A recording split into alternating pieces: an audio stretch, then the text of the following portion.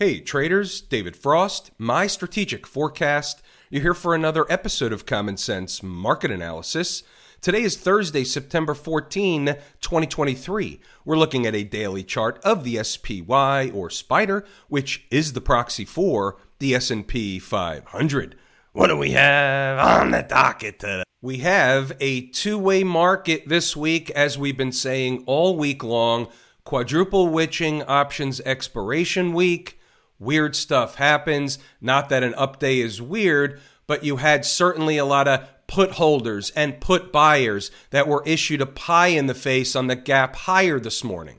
They're back above all the moving averages. The trend is your friend until it's over. We talked about this yesterday. They were hovering. The 50-period moving average wasn't that big of a deal since they've been slicing back and forth through it.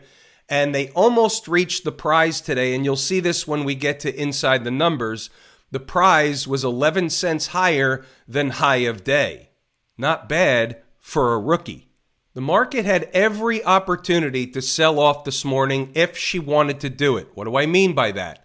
They had the PPI data release shuffle this morning. Yesterday it was CPI, today it was PPI. They could have taken that information and they could have hit the tape if that's what was in the cards.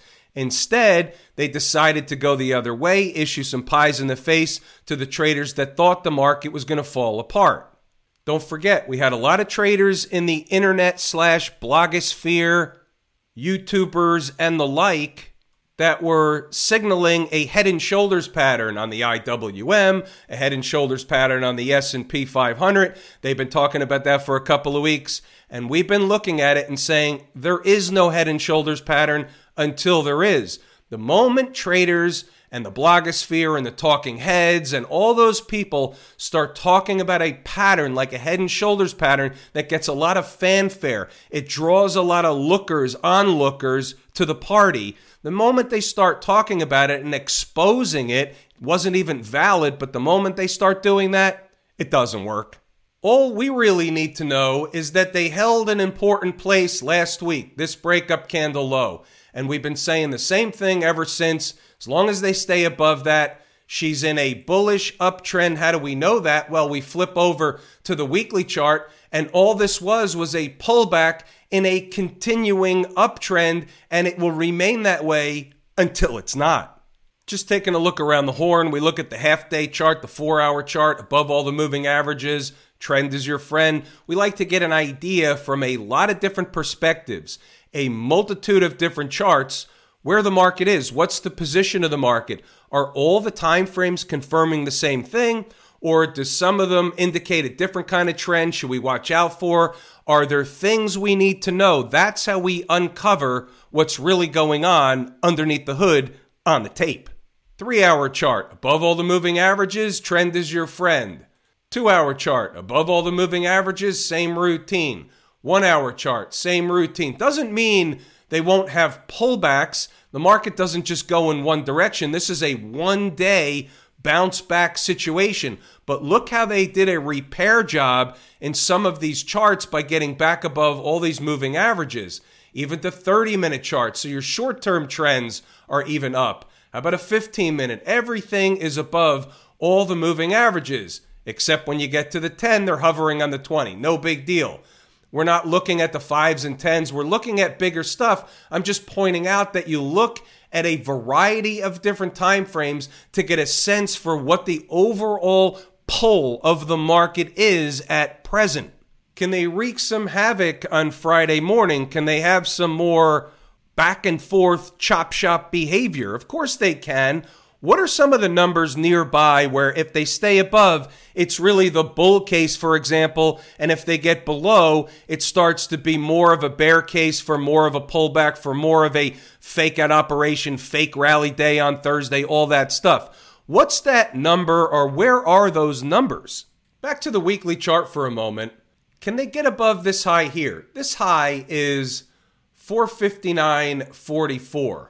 That obviously comes up all the time. Are they going to make new highs? It's possible, but there's a lot of stuff in between. And I will tell you, from a stone cold short trade perspective, I have a number before that where I will be issuing a swing trade. It will be a put option on the S&P for the swing trade members. For those of you asking, what about inside the numbers? They had a bounce attempt overnight crew. We take the market at face value in the pre-market at 0 dark 30. We don't know what kind of behavior the tape is going to have, but we're watching. We know the numbers. We're starting with a plan. We start with a blank slate and we start to fill in the stuff. Let's start with the bull case. Getting to 448.50 and not getting rejected. That would allow Mrs. Market to continue on to complete some unfinished business up at 449.25 for starters. We had a flip side situation. We didn't need that today, but you have to have both going in as a just-in-caser. You need the whole schematic. And here at 8:53, this is my thought process before the opening bell. With an opportunity to go down post-PPI, but making the choice not to do it. It's another attempt at shaking out some of the short-term put holders, a la pie in the face, 449.25 on deck. See what else we have as we get closer to the opening bell. What's the layout? We had a morning melt up on our hands. Put holders can't believe this quote-unquote manipulated market. We hear that all the time. When a trader is wrong in a trade, it has to be not that they were wrong, but that it's a manipulated market or it's some external force that caused that trade to be wrong. They can't possibly be wrong about the big picture. They don't understand that the day-to-day movement in the market has nothing to do with the big picture. So 449.25, they're technically at the beginning of overhead resistance. If they push through, 449.85 to 450.35 are the next numbers in line. Let's get a visual on this. 449.25. Right of the vertical is today's activity. You can see here the market opens right into or goes right into 449.25, is summarily rejected, providing the traders who were in the live room and inside the numbers who wanted to take a short there, who did take a short there, provided them a scalp with potential. They ended up with a stand-up double. Staying on the visual and still within the 9:15 notes, which means this is all before the opening bell. If they get above 449.25, they go to this place, 449.85, which a little bit higher is 450.35. Now you see up here, 449.85, another place. It's like a magnet. It became a target. And then the market found resistance, went back to run a test of what? 449.25. What would that be called in trading terms? An exit for the shorts. What happens if they stay above 449.25? And I said it 100 times today. That's the bull case for another push higher. Where's the next number? 450.35. Pause the video, read the notes, go back to the chart and double check the work. It's all in here. For example, 937 above 449.5 on candle closes is the bull case for higher. 449.85 is the next place. We had one of those trades today in the live room, spike the low and rip it back up in the other direction. A lot of traders took that trade as well. So we had a short, we had a long, we had a couple of shorts, we had a couple of longs, we had traders that bought 448.50. Let me show you why.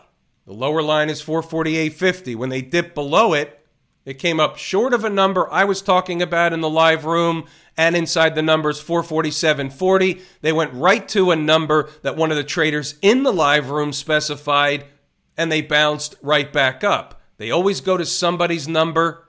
They went to this number here that was essentially the most recent breakout area. So Will in the live room bought that, made a nice pretty penny. Some other traders hopped on as well. And I said, hey, if they recapture, get back above 448.50, that's the bull case for another run to 449.25. What'd they do? Exactly that. How you doing? Read the notes, pause the video, go back to the chart to double check the work. Who's your tour guide each and every day in the market?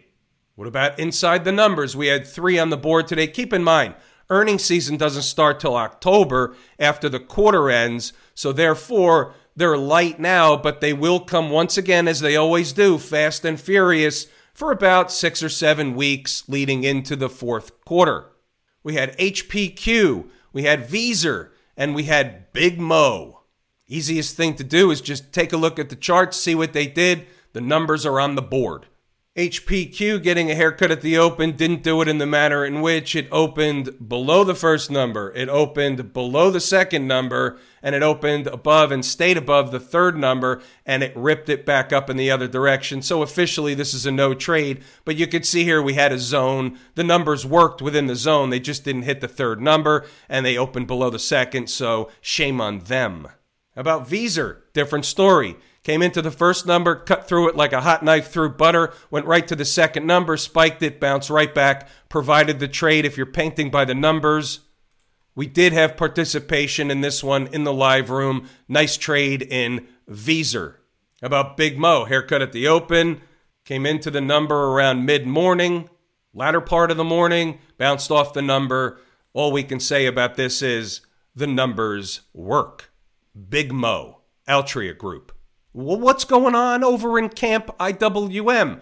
They recaptured 184, had a nice rally day, relative strength against the SPY. Is it a fake out operation, or is this more to come over the next several days? Well, let me remind you of what we talked about yesterday.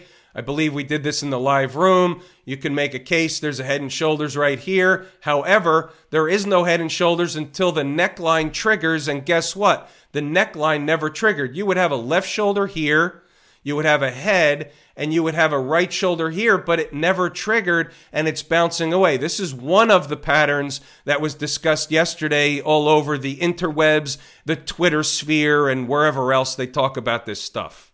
However, if this does trigger, let's look at the other side.